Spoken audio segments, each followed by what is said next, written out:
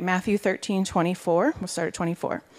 He put another parable before them, saying, "The kingdom of heaven may be compared to a man who sowed a good seed in his field. But while his men were sleeping, his enemy came and sowed weeds among the wheat and went away. So when the plants came up and bore grain, then the weeds appeared also. And the servants of the master of the house came and said to him, 'Master, did you not sow good seeds in the field? How then does it have weeds?' He said to them, 'An enemy has done this.' So the servants said to him, 'Well, then do you want us to go and gather them?' But he said, 'No, lest in gathering the weeds you root up the wheat along with them. Let both grow together until the harvest, and at the harvest time I will tell the reapers, gather the weeds first and bind them into bundles to be burned, but gather the wheat into my barn.'" Okay, verse 36. Then he left the crowds and went to the house, and his disciples came to him, saying, "Explain to us the parable of the weeds of the field."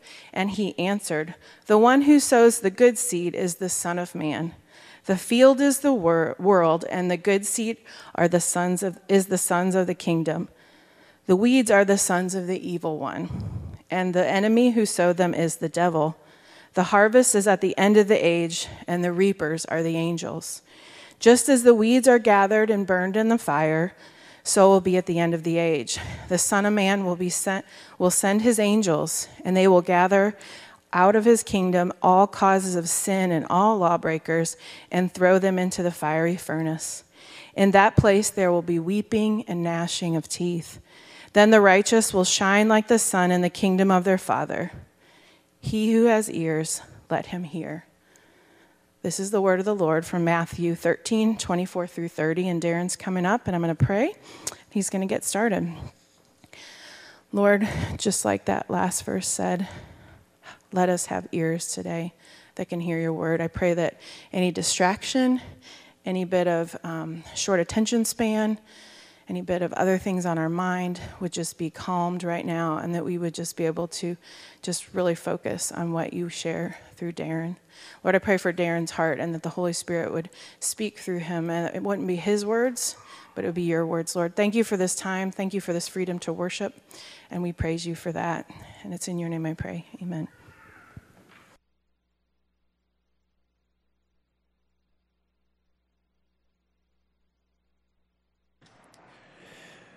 Well, good morning. Good morning. Lovely to see you all again. I was not here the other week because I was sick, and then I got sick again this week. So, it's a really interesting reality for me in the Swanson household. But this morning, I do want to go ahead and jump right into the passage. So if you do have your Bibles open, please keep them open as we dig into God's Word. But thank you for praying for me. I certainly need it. But we find ourselves in Matthew. We find ourselves in Matthew chapter 13, exploring another one of Jesus' parables. And as Kevin and Jeff said the last few weeks, these parables both clarify and confound. They clarify truths about the kingdom to those who want to know Jesus, but they confound those who don't want Jesus, or at the very least have no desire to understand his ways. The former are those who turn out to be the ones that God is supernaturally working in, and the latter, they are those who are blinded by their sin and unbelief. And so our parable this morning is called the parable of the weeds. The parable of the weeds, or what some people have called the parable of the wheat and tares. And this one is interesting because it's only found in Matthew, and it's one of those parables that Jesus actually, he gives the disciples and us, by extension, this sort of behind-the-scenes explanation, okay? We see this in verse 36, right?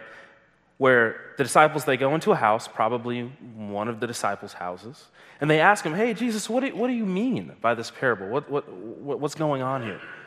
And Jesus, he doesn't rebuke them, which he does at times, but he pulls them aside and he explains. He talks to them. Now, over the centuries, There have been many Christians who have had different and often conflicting understandings of this parable, some of them less faithful to the context than others. But I don't think this parable is actually that difficult to understand if we read it carefully and in context. In fact, I think that Jesus was making a really clear and easy point to understand. Yet it's a point that is jam-packed with rich implications and meaning. And I think Jesus' point was simply this. You'll see it on the screen here. Believers and unbelievers will coexist in proximity until he comes back to bring final judgment. Believers and unbelievers will coexist in proximity until he comes back to bring final judgment. Pretty simple, right? We could probably just go home on that note. But here's the thing. This is a massive truth that is worthy of us chewing on our entire lives and contemplating until Christ comes back. You see, this parable is important for us today because we don't know how to live in a relationship to unbelievers around us, do we? Or if we do, it's very difficult. This passage is important because we often don't think of God's future judgment and what that means for us right now. This passage is important because we tend to be very impatient, don't we, with God's methods and his timing. And this passage is important because we need hope that God will ultimately take care of evil in the world. So what I want to do this morning is I want to comb through these verses similarly to how Jeff did last week, and I want to analyze the key characters and the analogies embedded in the parable, and I want to sort of compare and contrast. We're going to look at the parable stated, which are verses 24 through 30, and then the parable explained, and that's verses 36 through 43. And as we do this, I really hope to explain and defend what I think the main point of this parable is, namely that Jesus' point is that believers and unbelievers will coexist until he comes back. And church, I just want to let you know that this interpretation is not a novel interpretation, but I will, of course, walk through Scripture because it doesn't really matter what I say, does it? It matters what the book says. And so let's dig into that together. Look with me at verses 24, 37, and 38. The first thing I want us to look at here is the sower who planted good seeds in the field. That's the first thing. The sower who planted good seeds in the field. The parable stated, this is verse 24. Jesus put another parable before them, saying, "The kingdom of heaven may be compared to a man who sowed good seed in his field." And then verse 37, the parable explained. He answered, "The one who sows the good seed is the Son of Man. The field is the world. The good seed is the sons of the kingdom." Now, a few moments ago, I mentioned that the church has had different understandings of this parable. Some have viewed this as a sort of commentary on the good and the bad within the believer that needs to be weeded out. Others have viewed this as a commentary on the relationship between the nation Israel and the church. But if I had to guess, most of us have probably viewed this parable as a story about false believers within the church. And though that's something that Scripture deals with, that's actually not what this parable is about at all. This verse, or these verses, I should say, tell us that Jesus, the Son of Man, is the farmer who sows good seed, believers or sons of the kingdom. And where does Jesus sow these seeds? He sows them in the field, which this parable says is analogous to what? The world. In other words, Jesus is raising up believers all throughout the world, and we'll see in a moment that the devil sows weeds in that same field, the world. So the fact that the world is in view here gives us a fundamental clue that Jesus is not talking about the presence of unbelievers in the church. He is talking about the presence of unbelievers and believers in the world at large. But these two verses tell us more than just that. They show us something about the kingdom, right? You can see it on the screen, our king, his kingdom. That's what this gospel is about. And it's common for us to equate the kingdom of God with the church. But here too, we must be careful because they are not the same thing. D.A. Carson, in his commentary on Matthew, makes an incredible case that the two terms aren't the same at all. And in Matthew, they never mean the same thing, actually. You see, the kingdom of God can refer broadly to Jesus' influence in the world or a place in which the gospel and his power has been manifested. The kingdom of God can also be combined with the phrase sons of the kingdom. So, like in our passage today, that refers to believers who are scattered throughout the world. It has a broad, flexible meaning. So, why do I tell you all this? Well, our passage this morning, Jesus says, hey, I'm going to gather out of my kingdom, out of this world, and I'm going to get rid of all of the sin and all of the lawlessness. I'm going to destroy it. So he's not talking about false believers within the church. Jesus is saying, I'm king. I'm sovereign. I have an inheritance from my Father, which is the entire universe. And as king over this earth, I am in the process of renewing all things. And there will come a day when my kingdom, this world, this universe, is free from lawlessness. And it will be perfect because I am making all things new. This is who we worship. This is our king. And if you just read Matthew, or your Bible for that matter, just on the surface, you're going to miss what Matthew is doing here. And so let me just take 3 minutes or so. I just want to walk you through two key passages that I think Matthew has in mind as he ties this parable together. The first passage is 1 Chronicles, actually. 1 Chronicles chapter 29. See this on the screen. David is praying here. He says, Lord, yours is the greatness and the power and the glory and the victory and the majesty. For all that is in the heavens and in the earth is yours. Yours is the kingdom, O Lord. And he goes on to say that, God, you rule over all. And so First Chronicles shows us that God has a kingdom that's sovereign over all kingdoms, and that kingdom is this universe. But then there's Daniel chapter 7. In Daniel chapter 7, the prophet says, I saw in the night, behold, with the clouds of heaven there came one like Son of Man, Jesus' favorite phrase to refer to himself. And he came to the Ancient of Days and was presented before him. And to him was given what? Dominion, glory, and a kingdom, that all peoples, nations, and languages should serve him. His dominion is an everlasting dominion, which shall not pass away, and his kingdom is one that shall not be destroyed. And so that kingdom is given to Jesus, whom we worship.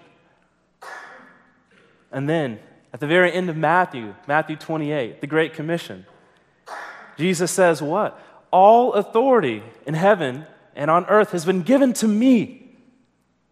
To me. Therefore, you can go, because I have the authority. And so, the risen Christ is king over the entire universe. That's the beauty. That's the beauty of this parable. That's the beauty of what Jesus is saying when he calls himself the Son of Man who sows seed in the field, the entire world. Do you marvel at that, church?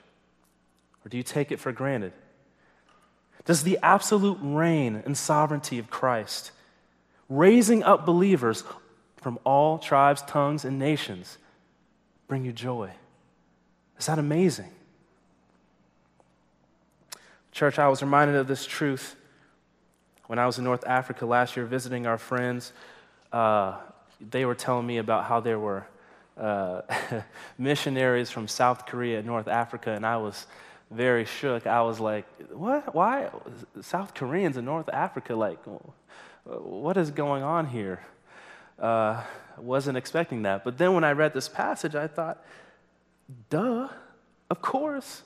Of course there are believers doing what Jesus has said from all over the world. Doesn't it rise and fall on us, Americans, Westerners? Jesus is doing something from all across the world.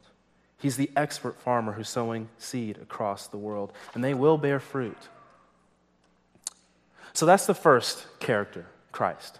That's the first character in this parable, the Son of Man, the sower. But the second character we see here is the enemy who sowed weeds. This is in verses 25 through 26 and then 38 through 39.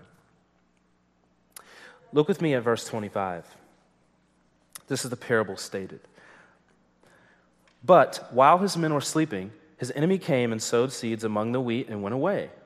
So when the plants came up and bore grain, the weeds appeared also. And then the explanation of it, verse 38 and 39. The weeds are the son of the evil one, and the enemy who sowed them is the devil. So, Jesus, he continues the parable. He introduces conflict. And Jesus says, yeah, my kingdom, it's spreading throughout the entire world. But Jesus says that his field, while it will have wheat, it's going to be surrounded by weeds. And these weeds are not his works, but they are the works and labors of an enemy, the devil himself. See, the devil, he's crafty. He comes at night. He tries to sabotage the farmer's efforts. And he does this by planting weeds all over the field, just spreads them everywhere, right? And in the parable, these weeds, they show up simultaneously with the farmer's wheat, complicating things. And so this situation that Jesus describes, I think most people, when they would have heard it, they would have freaked out a bit, because this would have been a massive headache for any sort of farmer, okay? Because these weeds, they were ridiculous. They were really hard to distinguish from wheat, okay? They often got so entangled with the wheat that you couldn't really even separate them. And in some cases, these weeds were actually poisonous. So, farmers, what they would have to do, they would just have to wait. They'd have to wait until harvest. They'd have to wait until the wheat was fully grown, and the weeds, of course, would be fully grown as well. And so when Jesus describes the work of the devil like this throughout the world, it's very telling. In fact, it tells us one key thing that I hope we don't miss from our sermon this morning, which is this. We cannot live life here and now as faithful believers without encountering sin and brokenness. We cannot live life here and now as faithful believers without encountering sin and brokenness. This is a lesson that history has proven time and time again that the church just doesn't get.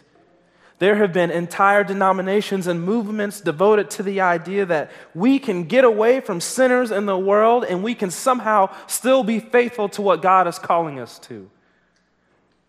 As if we can somehow still embody the kingdom.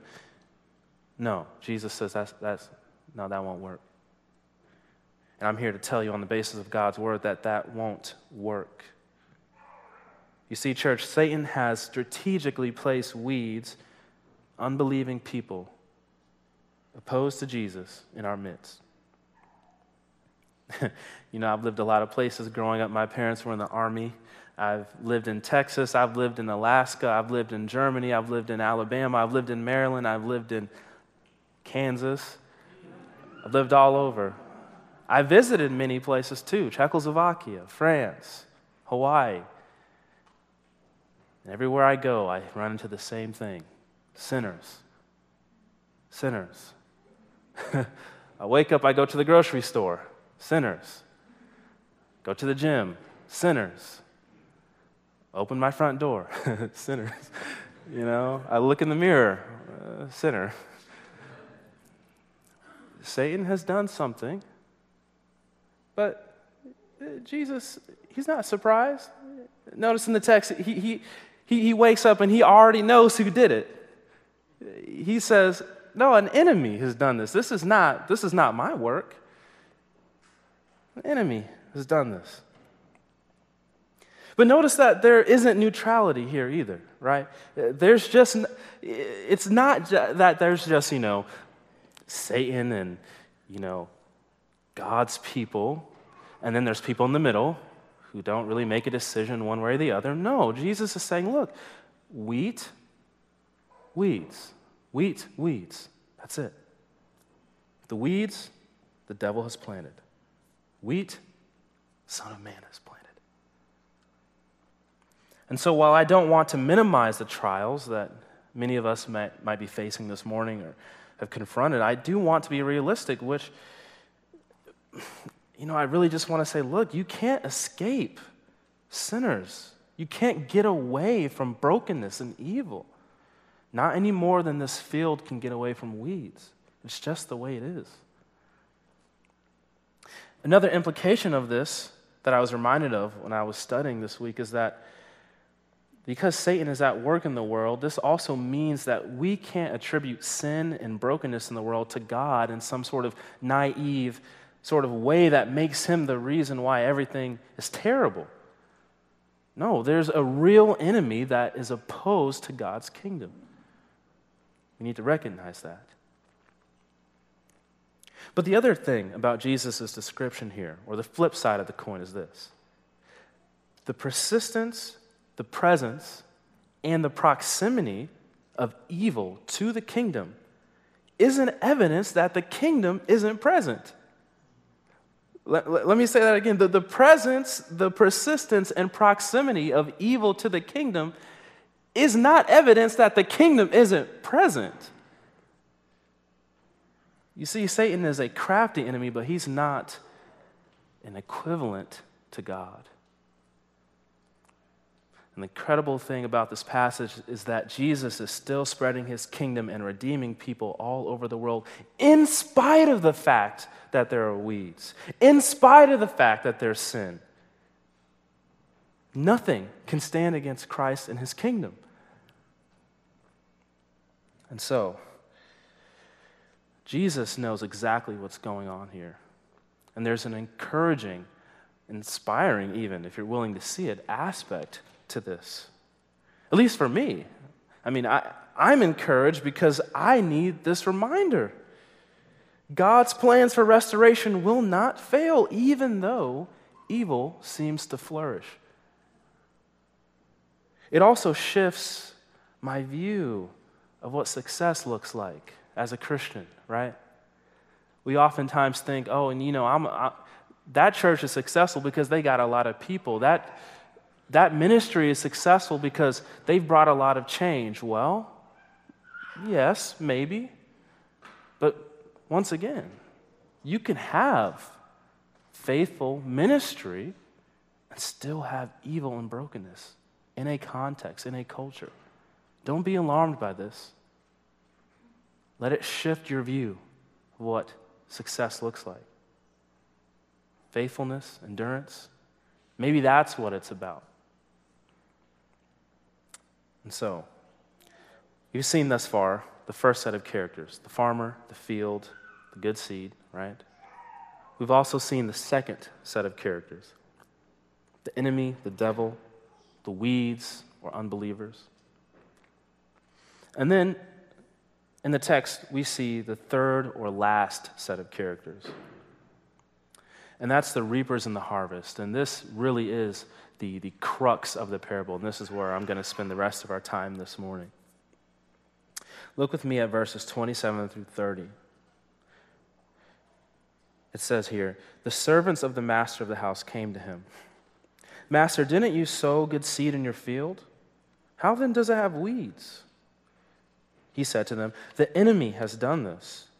So the servant said to him, then do you want us to go gather them? But he said, no, less than gathering the weeds, you root up the wheat along with them. Let both grow together until harvest, and at harvest time I will tell the reapers, gather the weeds first, bind them in bundles to be burned, but gather the wheat into my barn. And then if you skip ahead to just a few verses. The parable explained. The harvest is the end of the age, and the reapers are the angels. Just as the weeds are gathered and burned with fire, so will it be at the end of the age. The Son of Man will send his angels, and they will gather out of his kingdom all causes of sin and all lawbreakers, and throw them into the fiery furnace. In that place there will be a weeping and gnashing of teeth. Then the righteous will shine like the sun in the kingdom of their Father. He who has ears, let him hear. And I think it's at this point, church, that the parable would have seemed confusing. Not just for Jesus' initial audience, but for the disciples, even as they sat around the table at their home. But first, let me explain what these characters are and these analogies mean, okay? Jesus says that to successfully get rid of the weeds, the servants or the reapers, they have to wait until harvest. And in the Bible, the harvest was a term that usually referred to God's final judgment at the end of history, okay? And as Christians, we believe that our God is in himself love, grace, and mercy, but he is also in himself justice, righteousness, truth, holy, which means that he must, and he does, deal with sin in a way that is appropriate to his character. It's a sobering thought when Jesus uses this language and says that at the end of the age, he, the Son of Man, will send angels to gather up both wheat and weeds. Jesus says that these angels, at his command, will gather believers to himself, and they will shine in the kingdom, whereas unbelievers will be thrown into what's called this fiery furnace, a place of weeping and gnashing of teeth, which no doubt refers to hell. And so, church, I want to ask you, when's the last time you seriously thought about hell? When is the last time that you seriously thought about hell? Have you considered what Jesus in the scripture elsewhere says about hell? It is a place of unceasing pain and torment. It is a place where your deepest shame and regrets are put on display and held out against you night and day. It is a place where others sin and you sin against others unceasingly. It is a place where the love of God is so completely and totally withdrawn forever, you will wish that you would cease to exist. It is a place where despair and anguish do not end, and no amount of talent, money, genius, prayers, or even time can alleviate your suffering. I know this doctrine of hell is hard for many of us modern people to hear, but it's a doctrine that we stand by nonetheless. Jesus stood by it. He's our king, and this is his kingdom, right? And I've had conversations with people who say that hell seems unfair, and I understand. People say it just doesn't seem right that someone would go to hell even though they're a good person, or just because they don't believe in Christianity. And I get that. I really do. But have you considered the alternatives? What becomes of God's justice? What becomes of God's holiness?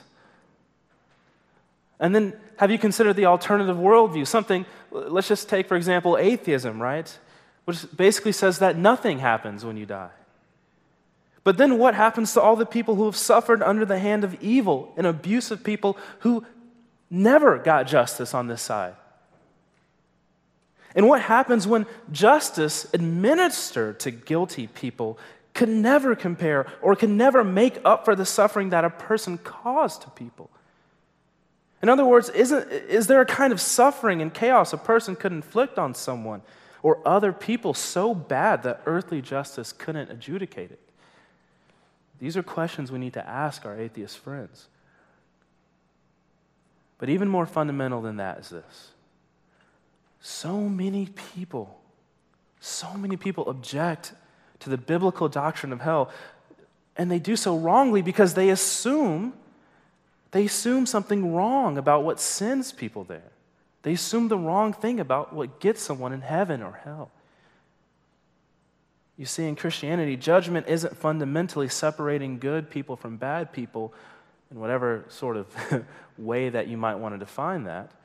No, Christianity and judgment, it's separating godly people from ungodly people. It's separating godly people from ungodly people. It's separating those who have been covered by the righteousness of Christ by those who haven't. And that's how Jesus describes the fate of the weeds, a place of gnashing and weeping of teeth. But notice how Jesus describes the fate of the wheat, or the righteous, or the sons and daughters of the kingdom, right? He says that we will be gathered up and shine like the sun in the kingdom. I love that. I love that phrase. And this phrase speaks of heaven's, but specifically our, future beauty, glory, awesomeness. In fact, it's a direct reference to Daniel 12, which says this: many of those who sleep in the dust of the earth shall awake, some to everlasting life and some to everlasting contempt. And those who are wise shall shine like the brightness of the sky above. And those who turn many to righteousness like the stars forever and ever. I love it. I love that phrase. The new heavens and new earth under Christ's fully consummated kingdom is a place of unmatched beauty, where believers in Christ are our most glorious, beautiful selves. We are without blemish and deformation, both outwardly and inwardly. Our glory is obvious, overwhelming, and will be admired and marveled at by the saints for all of eternity. This is the moment in which we truly become that which we are judicially, righteous, free from sin within and free from sin's negative influence on the outside. We are utterly beautiful and glorious. Do you think of heaven like that? Do you think of heaven as the place in which we walk around saying, man, you look good. You look exactly the way that you were meant to look. You are perfect. You are perfect. You look good the way you're meant to be. That's heaven. That's not boring. And that's not a Hallmark card. That's biblical Christianity. And so, church, is the heaven and hell that Jesus talks about more than anyone else in the Bible, the heaven and hell that you believe in. But, Karis, this isn't actually what was confusing for the Jews. This wasn't what was confusing for them, actually. Though they were confused by the kinds of people that would be in heaven and hell, right? Think of Matthew 8, and the Roman centurion who was ushered into the kingdom of God, whereas the Jews were thrown out of the kingdom. That was confusing, but heaven, hell? No, that's not confusing for the Jews. What's really confusing about this parable, for the crowds anyways, and for the disciples, was the issue of when all of this would take place. You see, the Jews, they had mixed views in terms of how the Messiah would bring about the new kingdom. Basically everyone agreed that there would be a separation of sinners and righteous when the kingdom would come, but there was confusion over the details, right? When would he come back? Would it be soon, later? We don't know. People thought, look, we don't know when the Messiah is going to come, but whenever he does, that's when all of our enemies are going to be destroyed. When he comes back, that's when it's going to happen, okay? But here's the rub. Here's the rub. Jesus came preaching that he was the Messiah and that the kingdom had already come, but God's enemies weren't destroyed. They were still there. So this is why John the Baptist, when he's in prison, despite being this significant forerunner for Christ, he sent people to Jesus and said, hey, look, are you the one to come or should we expect another person? It's because even John the Baptist expected God's judgment to fall on unbelievers the moment the Messiah came and said the kingdom was there. But that's not what Jesus does at all. In fact, he heals God's enemies. He forgives them. Here's how D.A. Carson explains it. He says, whereas Judaism was accustomed to delays in waiting for the coming Messiah, what Jesus argues is both that the kingdom has come and that the final judgment is still delayed. You see, Jesus, he's at this point in his ministry where people had become so hard-hearted and so hostile to his message about the kingdom that he had to speak to them in parables. And I think it was in part to spare them from even worse judgment. I think it was his mercy towards those who had no real interest in learning. You see, after all, nothing in this passage seems to suggest that the people couldn't have pursued Christ. It doesn't say that they couldn't have gone to Jesus and tried to stay with him and lodge with him. He probably would have welcomed them. But by and large, you know what the people do? They don't get it. They don't want to. Because for them, if Jesus really was the Messiah, and he is, the people would have thought, why are my enemies destroyed? Why are we still persecuted by the Romans? Why are we still doing all this? And it's the same thing that we think today, right? You know, I believe in Christianity. I'm trusting in Jesus. The kingdom has come, right? But why do I still struggle with sin? Why are we still dealing with wars and brokenness? Why do I still get up every single day and have to deal with the same problems? People are discouraged and confused by the way that Jesus presents the kingdom. But here's the thing. God's people have always had to live in the midst of unbelieving in a hostile world. It's always been that way. And God's people have always had to wait for vindication and judgment to take place. Think of Noah, for example, right? It was only after the flood that he seemed to be righteous. It's only after the flood that he was vindicated. Up until that point, people thought he was an idiot. And we could just walk through all of Scripture and we see the same thing happening over and over again. Abraham, Moses, Lot. The people who returned from the exile, they all had to live in the midst of evil while they waited for God. And they all had to figure out a way to live a holy life. But there's the question that the Jews wrestled with for centuries, right? What about them? We're here right now. But what about them? What's God going to do with us? How do we live in this kingdom? And here comes Jesus, right? He brings God's kingdom in a way that the people rarely understood. But he brings God's kingdom in a way that is nonetheless in perfect fulfillment of God's word. Because Jesus just isn't the Messiah of Daniel 7. He's also the Messiah of Isaiah 53, isn't he? The suffering servant who bears our sins and faces God's wrath on our behalf. You see, Jesus' kingdom didn't come dispensing judgment because Jesus came to bear God's judgment. And if you believe that, you will be safe from the final judgment that Jesus talks about. So that's why it takes so long. It's mercy. It's mercy. He wants to bring people to repentance. Our Lord has already done the hard work, church. He reigns victorious over evil, and his kingdom will one day finally be consummated. And we know these things will take place because Jesus has already died and risen. He's already conquered the grave. He's already bringing in people from all over the world who are coming to faith in him. God's word is proving itself true right now. And that's the good news I want you to see. If you don't remember anything I've said this morning, I want you to remember this. Even though we live in the midst of persistent evil and sin, God's kingdom has not, it cannot fail. It has not, it cannot fail. Hold this deep in your heart. And so as we sort of transition, there's just a few questions I want to sort of leave with you. I want you to wrestle with this week. So feel free to write this down if you want, or just think about it as I'm going through it. But the first question I want you to think about is this. Do you know how to live in the midst of a sinful world? Do you really know how to live as a Christian? Or do you just kind of go with the flow?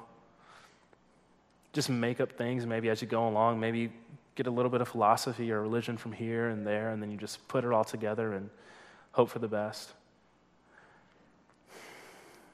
There's lots of passages that speak to this, and I want to list a few, and you can write them down. For example, Ephesians 5, Romans 12, Philippians 1 and 2, 1 Peter 2 and 3, and maybe you can study these passages, this week. But the key passage that has helped me wrestle with this is actually 2 Peter 3, 4. It's not on the screen. I do apologize for that. But maybe just listen to what Peter says here. This is 2 Peter 3, 4, and if you want to turn there in your Bible, you can do that. But 2 Peter 3, 4 says this, "They will say, 'Where's the promise of his coming? For ever since the fathers fell asleep, all things are continuing as they were from the beginning of creation.'" And then in verse 8, it says this, But don't overlook this one fact, beloved, that with the Lord, one day is as 1,000 years, and 1,000 years as one day. The Lord is not slow to fulfill his promise, as some count slowness, but he's patient towards you, not wishing that any should perish, but that all should reach repentance. In verse 11, Peter says, "Since all these things are to be dissolved, what sort of people ought you to be in lives of holiness and godliness, waiting for the coming of the day of God? But according to his promise, we are waiting for new heavens and a new earth in which righteousness dwells." Can you hear Peter's language? I can't help but thinking he's thinking of Matthew's account here, right? And all the things that Jesus taught him. "Therefore, beloved, since you are waiting for these things, be diligent to be found by him without spot or blemish and at peace. You, therefore, beloved, knowing this beforehand, take care that you are not carried away with the error of lawless people and lose your own stability." Sounds like our passage this morning, doesn't it? So do you know how to live? Do you know how to live as a Christian as you wait for Christ? And then the second question I want to ask you is this. Is your life marked by a longing for Jesus to come back? Do you actually want Jesus to come back? Or to ask it a different way, do you find it actually really easy to just wait for Jesus to come back? I'm living life here and now. I have great things. I'm comfortable. Could it be that some of us, we don't even feel the weight of this passage because we live so comfortably? We're so at home in this world. It doesn't bother us. We have so few enemies. We have so few hindrances, so little opposition from the world that being told to wait doesn't seem that difficult. This parable, actually, it's not even really that significant to me. Heaven seems like a loss. That's the sad thing about where we are nowadays. It doesn't even feel like the gain that it is. But of course, that's not all of us. I know that's not all of us. Because God in his mercy has simultaneously allowed suffering, but he's also kept you. But do you long for Jesus to come back?